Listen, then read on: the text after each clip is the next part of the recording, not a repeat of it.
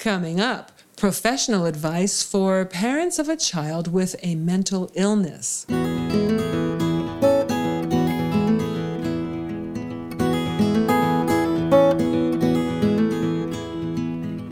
Welcome, everybody, to At Home in Jerusalem, the podcast on Aish.com. I'm Heather Dean, and this is the place where each week a well-known scholar drops by for a visit and shares important insights from the Torah that will make home life better. And this week I'm joined by my guest, Dr. Jacob Friedman, at the worldwide headquarters of Aish HaTorah in Jerusalem, Israel. And we'll be talking about adjustments, accommodations, and expectations parents need to establish with a child who is mentally unstable.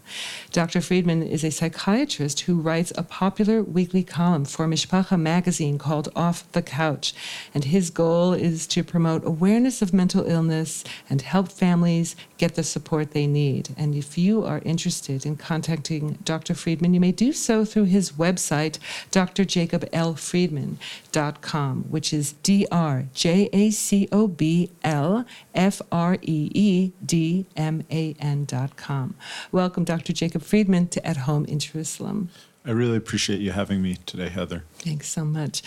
So how can parents determine whether their child is actually mentally unstable or just going through a typical phase that children go through? I think that's a really good question. Certainly, everybody goes through phases, and nobody is perfectly normal. That's a relief.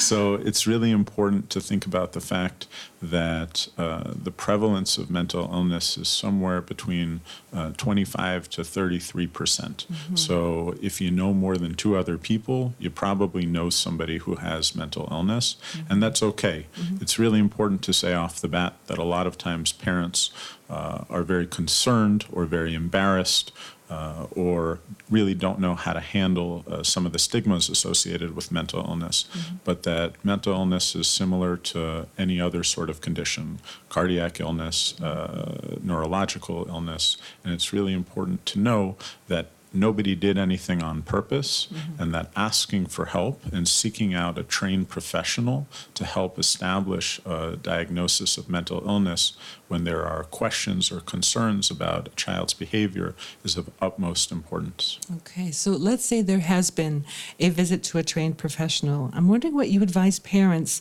whose child has just been diagnosed with a mental illness when they learn the actual term from a clinician, what should parents initially do, and how should they prepare themselves for the road ahead with this child? That's a great question, Heather. I think it's really important to avoid the knee-jerk reaction to Google because, unfortunately, there's a lot of interesting information online, whether it's right? So whether it's inappropriate information or just scary information, mm-hmm. the truth is that part of the job of the trained professional who will make a diagnosis of mental illness is to really do the work to explain to the individual themselves who's been diagnosed and to the loved ones what exactly is bipolar disorder, ADHD, mm-hmm. obsessive compulsive disorder, mm-hmm. or any of the other conditions that somebody could be diagnosed with. Okay, so instead of just going straight to the internet,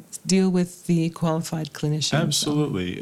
That's why it's so important to find somebody who's licensed, trained, experienced, mm-hmm. and understands the cultural nuances associated with the individual and their family.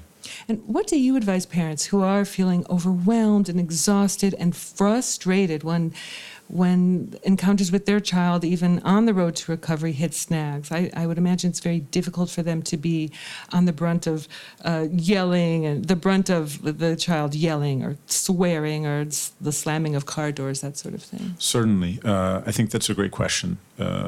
Something that's very important to note is that when we look at large numbers of patients, tens of thousands of individuals with mental illness, one of the best prognostic factors is good family support and good family insight. So it's so important for parents to know that if they want to help their children to live meaningful, happy, and healthy lives, that they really need to have a good grasp of what's going to be helpful and what's not going to be helpful. Okay. So certainly the blame game doesn't help at all.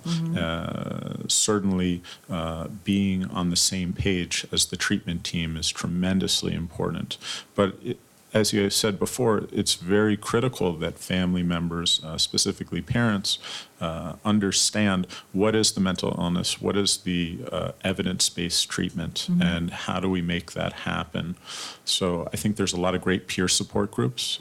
For the listeners that are in Eretz Yisrael, there's Ezer Mitzion, which is a great organization. There's Enosh Milam, which is another great organization that have family support groups and do a lot of education that's culturally sensitive. I think it's also really important for the folks in the States to know that there are a lot of good organizations out there as well. So most big cities will have a Jewish Family and Children's Services. There's also the National Alliance on Mental Illness, which has a lot of unbiased clinical information on their website. That's NAMI.org, NAMI.org. And it's so important for family members to really, quote, get it, because moms and dads who are on the same page as the treatment providers can really ensure that the most effective, appropriate treatment recommendations get carried out in the home. Because in the end, most individuals want the best for their loved ones, and the best means that everybody's on the same page, so that way the child doesn't get confusing mixed messages from different family members, different treatment providers. Being on the same page, let's say Lamaisa in the real world, that parent who is so dedicated and doing their very, very best has that moment where there's just an outburst of, I can't take this anymore, and unfortunately it might be in front of the child. You know what I'm saying? Like if it's not often, but if it happens. Well, I think it does happen, and that's okay. And to say that it won't happen is not realistic. So I think we're only human beings. We're not angels, and we have to do our best to understand our own limitations. So just like it's important for the child to have support and good coping skills, it's important for parents to have support and good coping skills. I always advise parents that it's better to take a breather and to walk outside, to go ahead and take some time alone rather than to yell or explode in front of the kids. I also think it's important that if there is an explosion or a moment of frustration, that parents can go ahead and explain it afterwards to the people that are involved, and to say, listen, I was feeling out of control and I'm sorry that happened. Just like you, I'm also a human being, and sometimes human beings get overwhelmed. Right. I'm wondering if there's an age-appropriate answer to when the clinician tells to the parents what the name of the mental illness is to the parents. How do they explain it to the child, and who does? Like, it should be the parents first, or what? So I think that again, it depends on the specific situation, and I think again we're all individuals. So finding a way of working with the treatment team, parents can go ahead and figure out what's the best way to explain the condition and the recommended treatment to the patient.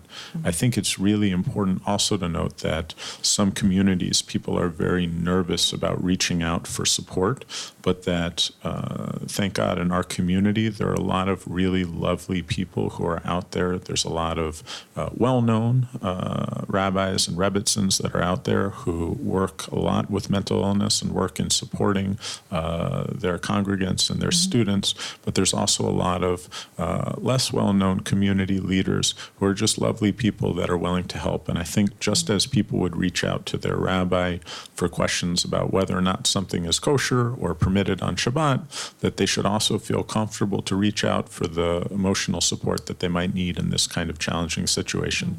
Because in the end, as Jewish people, we're all responsible for each other. And part of being responsible for each other is being there in situations of stress and providing emotional support for other people in our community. And it's important to identify who might be a good person and a resource to reach out for in terms of these situations, because certainly in my experience, there's always been at least one or two great people who are in a community that can provide unbiased, confidential support in these situations. Wow, amazing. Very, very helpful information, a very, very important segment. Thank you so much, Dr. Friedman, for speaking with us today about this so important, crucial parenting challenge that affects the whole family. It's absolutely a pleasure, and we only see good things. Amen. There are many excellent articles about parenting on aish.com. Check them out, and thanks for listening.